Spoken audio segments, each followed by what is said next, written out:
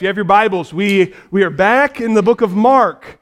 We are in Mark chapter 6. So we took a break to check out Ecclesiastes, and now we're back in the book of Mark. So if you have your Bibles, open up to Mark chapter 6. We are going to start together verse 14. Chapter 6, verse 14. If you don't have a Bible, there's a blue one in the pew back in front of you. Crack that one open. We would love for you to open that one up with us. If you're in the blue Bible, we're on page 841. 841. We would love that. If you need a Bible, take that blue one home with you. Please take that blue one home with you. Okay, after our vacation from Mark, we get back into a story that is fit for the most depraved soap opera you have ever heard about. Okay? HBO wishes they had stories like this, okay? This is fit for an HBO miniseries. We are going to experience today the absolute depravity of a family. You can't imagine a more sinful family than this. We're going to talk about a man today named Herod who is absolutely broken, despicable, and sinful. And so today, I feel a little extra qualified to preach on him because I am a sinner just like he is. Jesus' message in the book of Mark, and his message everywhere, but Mark really hits on his message, and his message is this. We've seen this all throughout Mark, just to help you remember. Jesus' message is this: repent from your sins, believe in the good news. Repent from your sins, believe in the good news. We've heard that over and over and over again, and now we get to this HBO miniseries special drama of a family that shows us what it means to not repent from your sins. How far can sin take us from God? How hard can sin harden our hearts against the good news of Jesus? And so today we're going to read about this family. We're going to read about this man. We're going to see how sin is a prison. We're going to see how sin hardens hearts. And we're going to see how even the most sinful person has hope in Jesus. So, if you have your Bibles with you, let's read together. So this is big number 6, little number 14. So chapter 6, little number 14. Jesus has sent out his 12 apostles. They've gone around being missionaries. And so the news of Jesus has continued to spread, and it even came to Herod himself. Verse 14 goes like this: King Herod heard of it, for Jesus' name had been known. Some said John the Baptist had been raised from the dead. That is why these miraculous powers are in him. But others said he is Elijah, and others said he is a prophet like one of the prophets of old. But when Herod heard of it, he said, John, whom I beheaded, has been raised. For it was Herod who had sent and seized John and bound him in prison for the sake of Herodias, his brother Philip's wife, because he had married her. For John had been saying to Herod, it is not lawful for you to have your brother's wife. And Herodias had a grudge against him and wanted to put him to death. But she could not, for Herod feared John, knowing that he was a righteous and holy man, and he kept him safe. When he heard him, he was greatly perplexed, and yet he heard him gladly. But an opportunity came when Herod on his birthday gave a great banquet for his nobles and military commanders and the leading men of Galilee. For when Herodias' daughter came in and danced, she pleased Herod and his guests. And the king said to the girl, ask me for whatever you wish, and I will give it to you. And he vowed to her, whatever you ask me, I will give to you, up to half of my kingdom. And she went out and said to her mother, "What should I ask for?" And she said, "The head of John the Baptist." And she came in immediately with haste to the king and asked, saying, "I want you to give me at once the head of John the Baptist on a platter." And the king was exceedingly sorry, but because of his oaths and his guests, he did not want to break his word to her.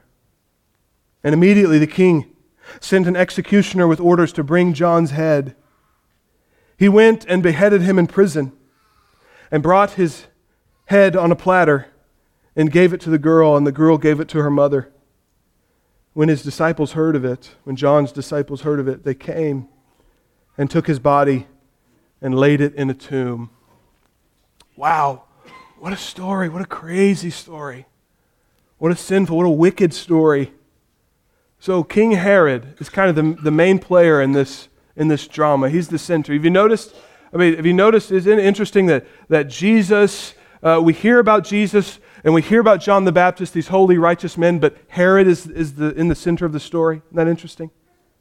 So a man named Herod the Great died. He was the ruler over Israel, and he split his kingdom, which was really under Roman rule. He was like a lesser ruler. He split his kingdom into parts, and so his sons could all rule different parts of his kingdom. That kind of stuff always works out, right?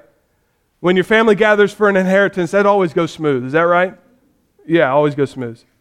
And this guy thought a lot of himself, and so all of his children were named Herod. And so, king, the first time, so the first word in verse 14, king, we should think of it in quotation marks as an ironic jab at a wicked man by Mark, who wrote the book. At the time of Mark's writing, Herod has been in the newspapers for a long time. Herod was a famous guy. Everyone knew that Herod wanted to be called king. But he wasn't a king. He had to share it with all his brothers. He wanted to be a big shot. Everyone knew that he was humiliated in his pursuit of kingship. His wife Herodias, the one we read about, his wife Herodias will get Herod to appeal to Caesar, the real king, and ask Caesar to let him be king over Israel, over the country. How do you think Caesar took that? Kicked them out. He banished them. It's all in the papers. King Herod and his pursuit of kingship, his wife badgering him to be a bigger man, got kicked out of the country. So Mark, writing after this event, knowing what Herod has done to Jesus and humiliating Jesus in his trial, puts a little jab in there. King Herod. Herod met his current wife, Herodias, while on a trip to Rome. And Herod, despite being married to the daughter of a neighboring king, Herod had an affair with Herodias, who was married to Herod's brother, Philip. So Herod divorces his wife, who's the daughter of a king. How do you think that's going to go? And he pursues this incestuous relationship with his sister-in-law. And as you can imagine, when the king's daughter is divorced by this perverted little man, the king declares war and goes and attacks Herod and handily defeats Herod in battle. So it's all over the newspapers. Herod divorces his wife, marries his sister-in-law, and God gave him a defeat, a humiliating defeat. This is the guy Herod is. So this incestuous, adulterer, prideful, title-hungry ruler comes when he marries his new wife, who was a sister-in-law, comes back to Israel. He is ruling over the children of God who have the Bible. How do you think that's going to go for him? It's not going to go great. And so we have the last merely human prophet. You know what I mean by that? Merely human prophet. Jesus is a prophet, but he's fully man and fully God. John the Baptist is the last merely human prophet. He sees this as an opportunity to teach about righteousness, to teach about sinfulness. And so what does he say? He says, you can't be married to your brother's wife. And the original language makes it sound like this. He kept saying it over and over and over again. He wouldn't shut up about it. You can't be married to your brother's wife. John is saying this because God's Word says it. God's Word says it. If your brother is still living, you don't marry his wife. You don't do that. Leviticus 20:21 says it this way, if a man takes his brother's wife, it is impurity. He has uncovered his brother's nakedness, and they shall be childless.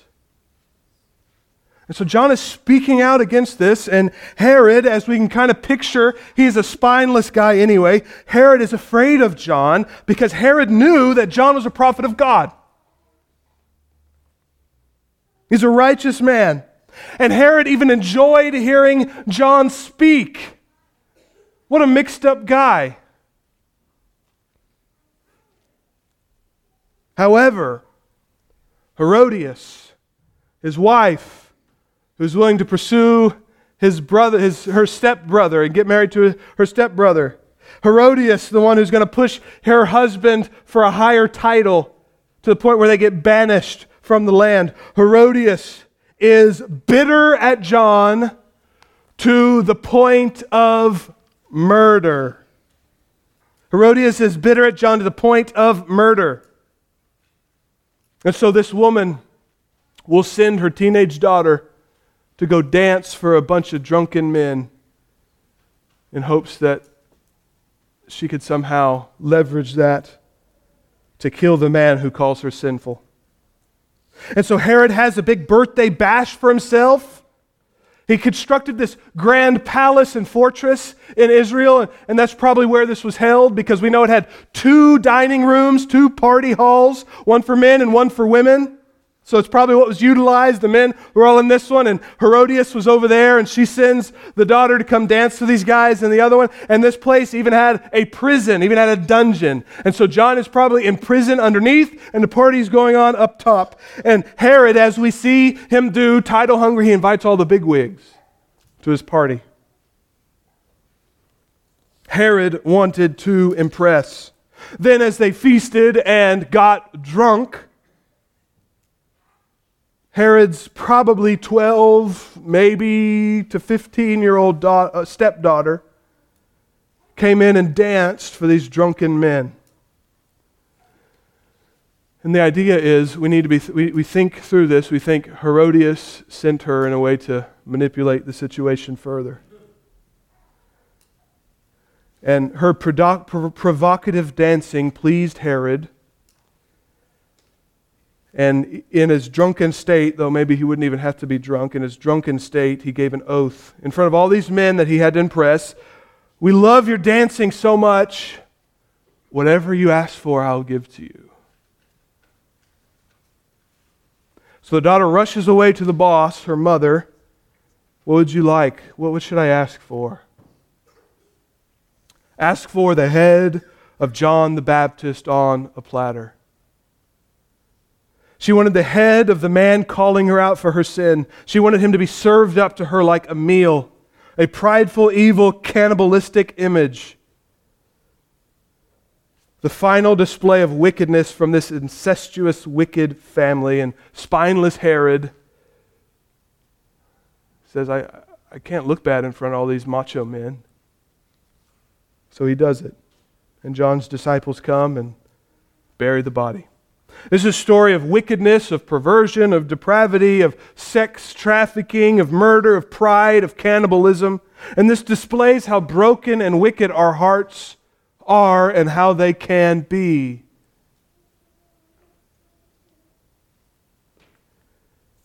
I think any of us to read this story and think, well, that could never happen to me, is not understanding our hearts. The Bible makes it clear that in a different situation, Herod could be any of us. Herodias could be any of us. As a believer, reading this disgusting story, and it should well up righteous anger in us, the real question we need to be asking, and what our hearts are hopefully asking now, is who is really in prison? Who's really in prison here?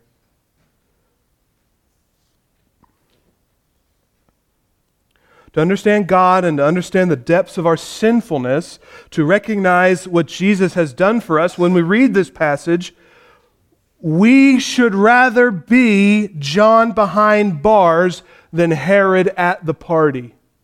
You with me? To understand God correctly, understand our sinfulness correctly, understand Jesus correctly, we would rather lose our physical head than lose our head watching our stepdaughter dance. To understand this story properly is to understand that the bars in the dungeon aren't the real prison. That sin is the real prison. That John isn't the real prisoner, Herod is the real prisoner. Herod thought John was in prison and he was free, but we clearly see in this story, and our hearts can clearly grab onto this because we're all sinners and we know these feelings. But we see clearly in this story that Herod was the prisoner to sin. And we get some insight into what sin is all about, what sin looks like, what sin feels like. The first thing that we see is the prison of sin silences the truth. John kept preaching at this couple, you can't marry your brother's wife. It's in the Word of God. They kept preaching that. What do? They silence the truth. They throw John in prison. When we are in sin's prison, we are imprisoned by lies. When we are in sin's prison, we will do all that we can to suppress the truth about our sinfulness. We don't want the truth around us. We can get to the point in our sinfulness where we suppress the truth, where we don't want church. We can suppress the truth in our sinfulness so much that we don't want to be around our Christian friends. We could suppress the truth so much that we don't want the Bible. We don't want to pray because these things just confront us of our unrepentant sinfulness. That cognitive dissonance of I'm living my life this way and the Bible says this, that's too painful. And so I silence the truth. And this is just the way sin works. Romans 1 says it like this: For the wrath of God is revealed from heaven against all ungodliness and unrighteousness of men, who by their unrighteousness suppress the truth. They have exchanged the truth about God for a lie. We even build up conspiracy theories and we try to trick our own mind in making excuses for our sinfulness. That's what we like to do when we sin. Well, if only everyone knew what they did to me, then my sin, everyone would excuse my sin. If only they knew how hard I worked at work and they knew they didn't pay me enough, everyone would understand why I steal from work.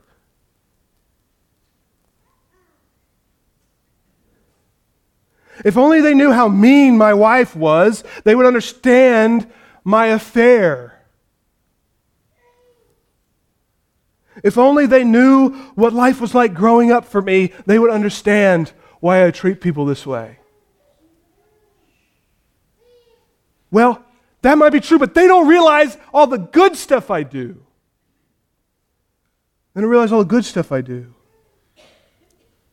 When we are in sin's prison, we have a desire to call good evil and evil good.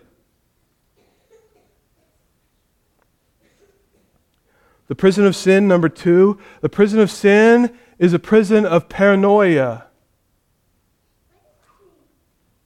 I'm glad you asked. Paranoia is always feeling like you have to look over your shoulder. What does he do? Herod hears about Jesus doing miracles. What does he do? John is back from the dead. He's coming for me. He's coming to get me. He's coming to preach at me. We're always looking over our shoulder. Who will find out? How can I cover my tracks? Numbers 32:23 says, behold, you have sinned against the Lord. Be sure that your sin will find you out. There's this conflict in the prison of sin that we know something is wrong and we're doing something wrong and we're always looking over our shoulder. Who's coming? Who's going to know? Who's going to find out? The prison of sin is exhausting because you're always hiding, always scheming, always lying, always looking over your shoulder. Number 3, the prison of sin is inner turmoil. Verse 20. For Herod feared John, knowing that he was a righteous and holy man, and he kept him safe. And when he heard him, he was greatly perplexed, and yet he heard him gladly. There's this inner turmoil in Herod that I know he's a righteous guy, and I know he's from the Lord, and there's something there, and I want to hear from him, but man, I really want to be called a king, and I really want to stay married to Herodias, and I really want all these things. There's this inner turmoil. There's this weight of shame and guilt in the prison of sin, and it is crushing. Have you felt that? It is crushing. I'm a terrible person. What will they think of me now? I'm a waste of space. Oh, my sin. Look how sinful I am. I'm worthless. And when we're confronted with this turmoil for so long, when it's battering our brain for so long, we can enter into survival mode, and to deal with these things, we can make our hearts so calloused that we don't even feel anymore.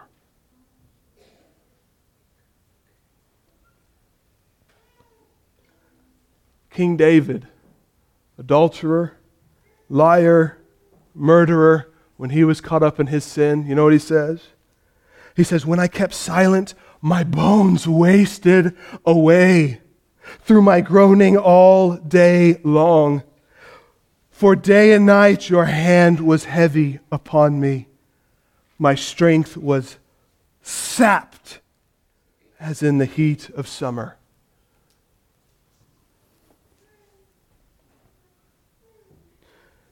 The inner turmoil may be a battle within myself to squash these feelings, try to tell myself, no, what I'm doing is good, and that inner battle is just raging. Don't we see this in our culture? This effort to try to tell people, no, what I'm doing is right, what I'm pursuing is right. These things that I'm all about is right, and it's your problem. And yeah, the reason I feel bad about it is because that I grew up in a Christian household, and so I'm really dealing with that. That's why I'm feeling like my bones are wasting away. It's because of the Christian home I brought up, and not because these are wrong. Have you heard that?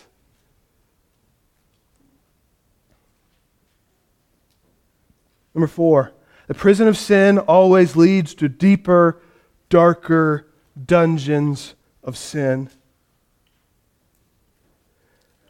We see Herod, his pursuit of power, his pursuit of lust takes him to pursue his brother's wife, and then we see him lusting after his stepdaughter, and we see him end up murdering this prophet of God. We see him down and down and down. If we asked Herod as a teenager, and we said, do you think you're ever going to marry your brother's wife and lust after your stepdaughter and murder a prophet of God? Do you think he's going to go, yeah, I'd do that? No, he's going to go, cool, what are you talking about? Of course, I'd never do that. But sin will always take us further than we want to go, keep us longer than we wanted to stay, and dig you deeper than you wanted to be. And this is what this is a terrible place to be, but this is how we get in these situations. We have our heart so set against God for a long time that we get calloused. And like we said, the callousness, we start to not feel the guilt anymore, and we kind of take a step further, and then that feels a little bad, but the longer we're there, it doesn't feel as bad as it used to, and then we take a step further and a step further, and this is what God is doing. It says, furthermore, this is Romans 1, furthermore, since they did not see fit to acknowledge God, He gave them over to a depraved mind to do what not ought be done. There's this big hill in my neighborhood, and all the boys in the neighborhood, if we were brave enough, we'd go to the top and we'd go zooming down, right? Like boys do. Zooming down. I remember one day I was just going faster, trying to impress everybody, and I hopped up on the curve and slammed right into the house at the bottom of the hill. And that comes to mind every time I read this passage. God gave them up to a depraved mind. That these feelings of guilt that we have for our sinfulness are meant to move us toward God and repentance. And the idea is, I'm up on that hill and God is holding me back. I'm heading down. I want to go down. I want to pursue these sins. And God is holding me back. And part of the ways He holds me back is my conscience. Part of the ways He holds me back is the twinge of guilt I feel in these sinfulness. And God's saying, don't do it. Don't do it. Don't do it. And at a certain point, God says, they don't acknowledge me. I give them up to the depraved mind. Eventually, God goes like this, and I go like this.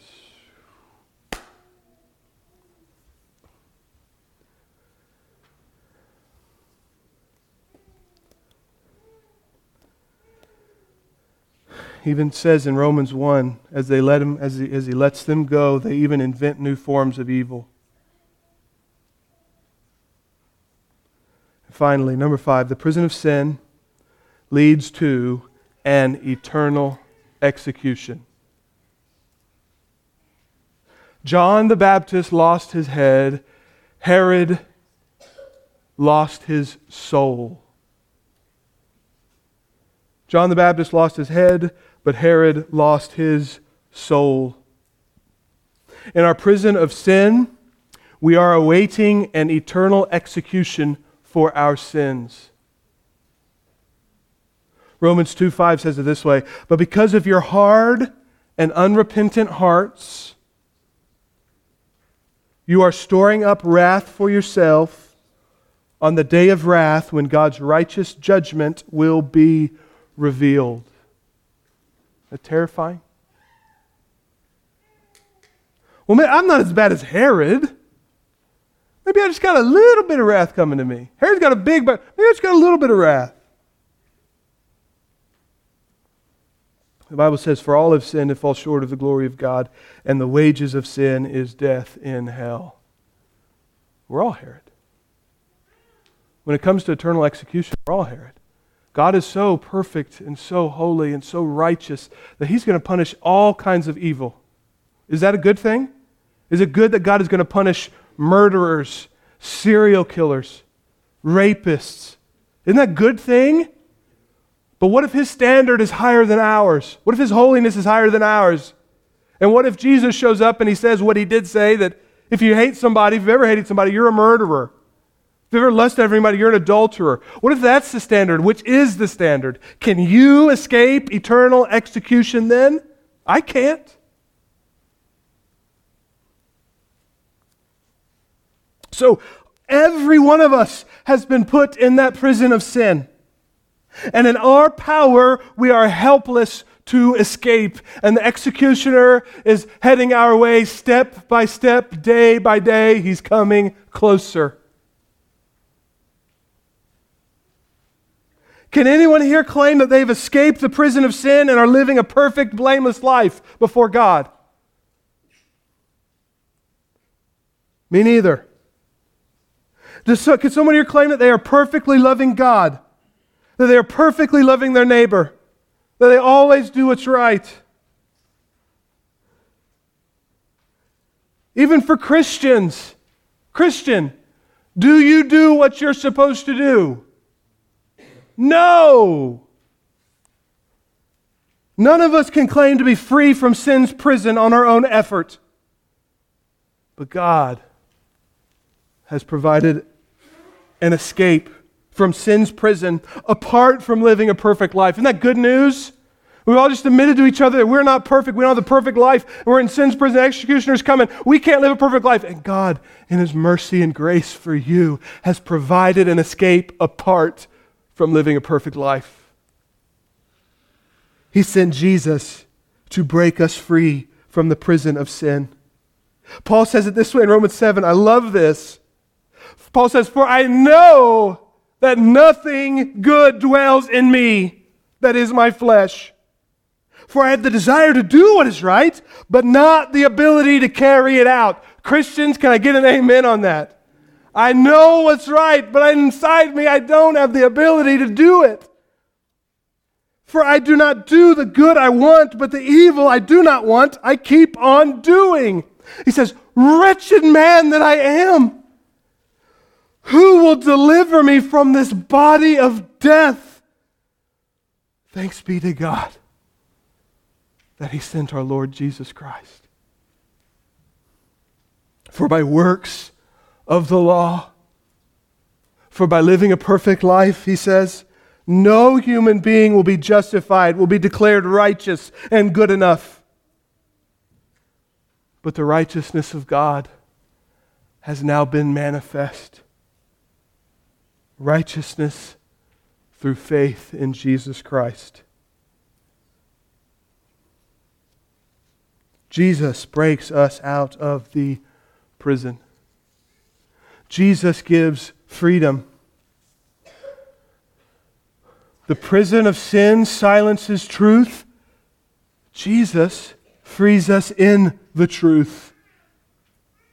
When we follow Jesus, when we love Jesus, when we pursue Jesus, when we have faith and trust in Jesus, we trust Him to take care of our sins. We trust Him to bring us into the truth about ourselves. We trust Him when we see what God has delivered for us to wipe us clean of our sinfulness. We can admit the truth about ourselves. We can be free to admit we're sinners. We're sinners. We don't want to be. It's not fun. It's not a good thing to be sinners, but we're sinners. And eternally, that's okay because Jesus came to save sinners. This truth sets us free from these lies. We are free to admit we are sinful. Isn't that freeing? Some of us have grown up in households where we're not free to admit we're sinners. Some of us have been part of churches where we're not free to say we're sinners. That you have to act a certain way or dress a certain way or say the right things to be accepted. But in Jesus, we have the freedom to say, I am broken, I am a sinner, I need Jesus. We are free to understand that sin does not determine our worth. Our worth is found in the truth that Jesus died for us while we were still sinners. We have the freedom to be truthful about ourselves because we are in Jesus and He has taken care of us. And we can confess our sins, we can admit our sins because we are accepted by God apart from our sinfulness. 1 John 1:9 says this, please tattoo this to your mind. Please tattoo this to your mind. 1 John says this, we have the freedom to confess our sins because He is faithful and just to forgive us of our sins and to cleanse us of all unrighteousness. Isn't that awesome? We are free from the prison of lies because Jesus came and He's the truth. We don't need to be afraid of the truth. So when the apostle, when the prophet John steps up in your life and starts saying, hey, Jordan, you're sinning. I don't have to put that guy in prison. I don't have to cut his head off. I can say, you know what, you're right. You're right. And I need to take care of that. But I am taken care of by Jesus. The prison of sin is full of paranoia, but Jesus is freedom from condemnation and shame. Anyone feel shame when you sin? Anyone feel shame when you sin? I do. Jesus has come to bring freedom from condemnation and shame. Shame is the feeling of worthlessness when you fail. So shame of sin is the feeling of worthlessness when you disobey God. But Jesus has come, and his intent is not to shame you. Jesus' goal is to never shame you.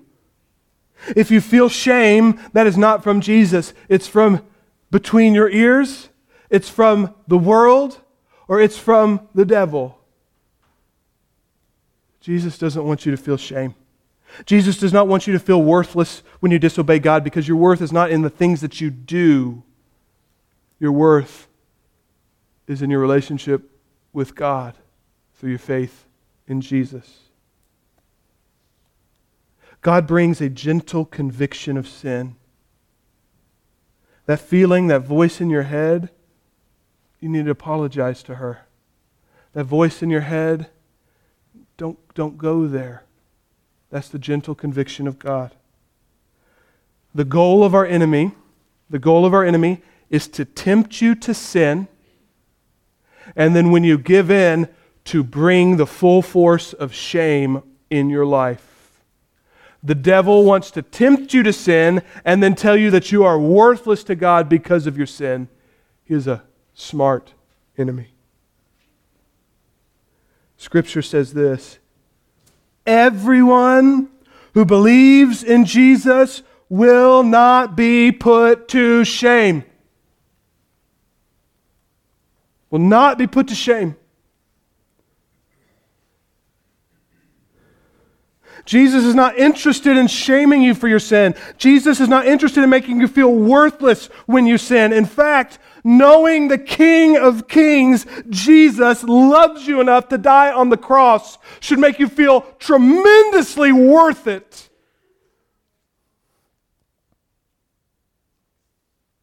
Prison of sin is full of paranoia. Jesus frees us from shame and from condemnation.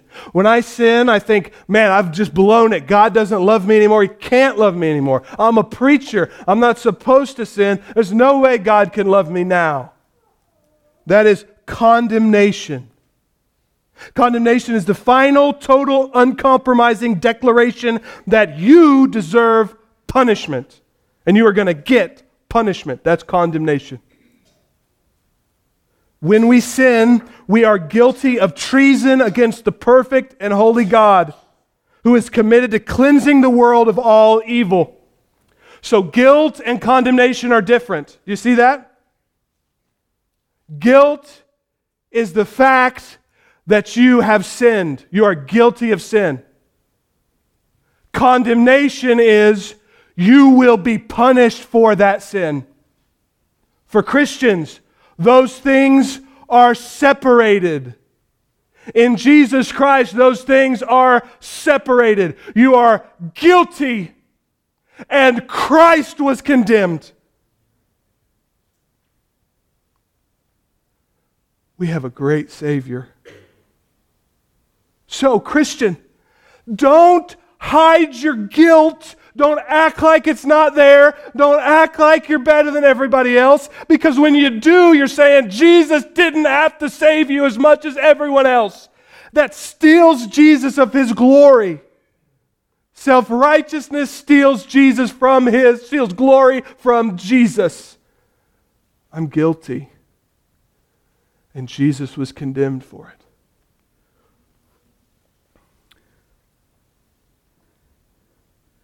Jesus came to earth and died on the cross to take the condemnation His followers deserve. Therefore, when we stand guilty before God, and we will stand guilty before God, we have an advocate. We have someone who will defend us. And that is Jesus. We talked about this in one of the Sunday school classes this morning. Jesus is at the right hand of the Father now. He's in His resurrection body. The only thing that He's got left is the scars. And He stands at the right hand of the Father. So when the accuser accuses me of sin that I have committed and I am guilty of, Jesus Christ is there for God, the world, demons and angels, all the cosmos to see. Jordan is mine and I paid the price.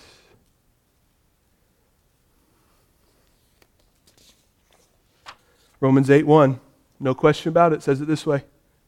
There is therefore now no condemnation for those who are in Christ Jesus.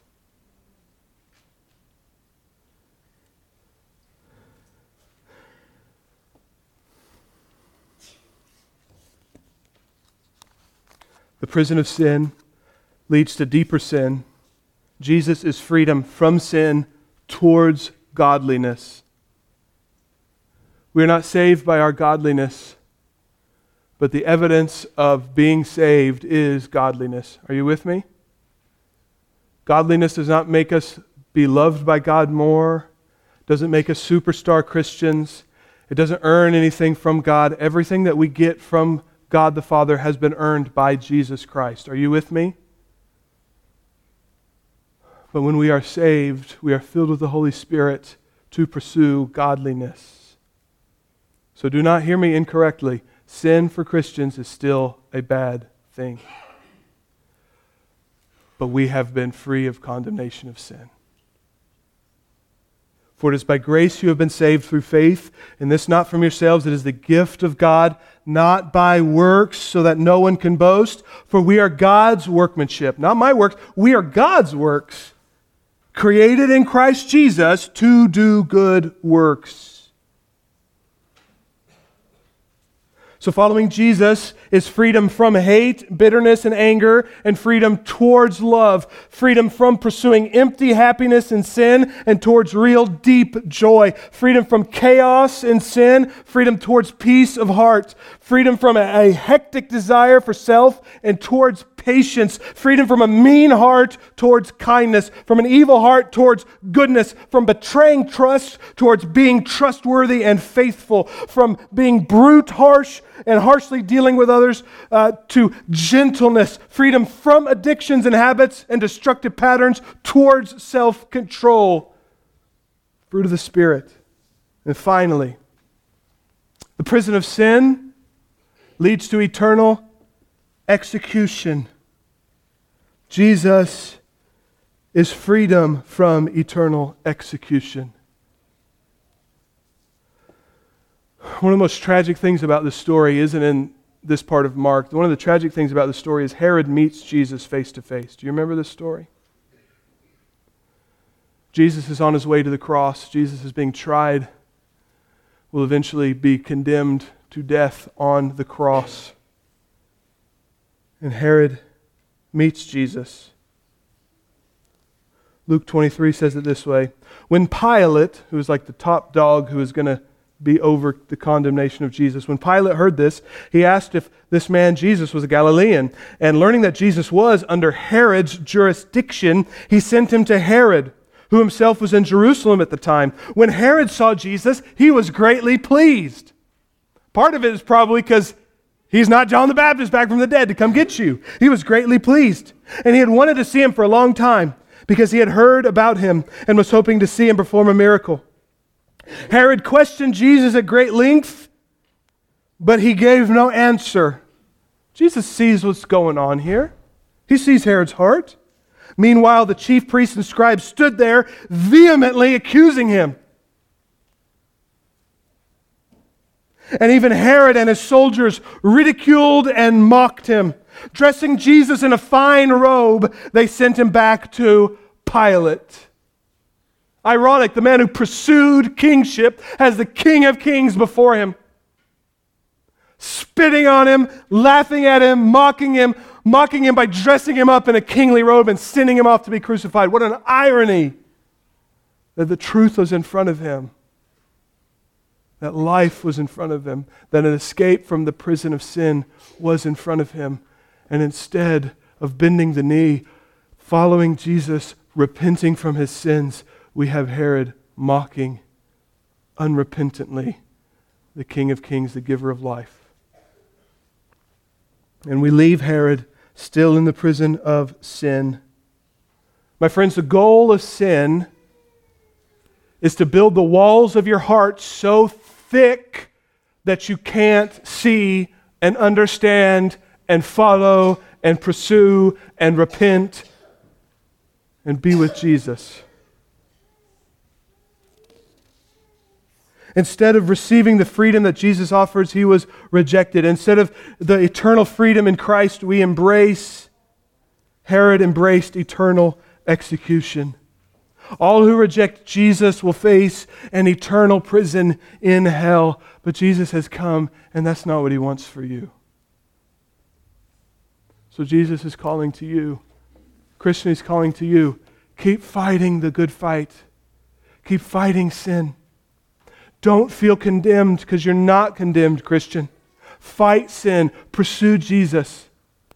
Non-believer, in your prison of sin awaiting execution, non-believer, Jesus has come and says, I am here to break you from the prison. I'm here to give you life, to give you freedom. Non-believer, make a decision today to follow Jesus.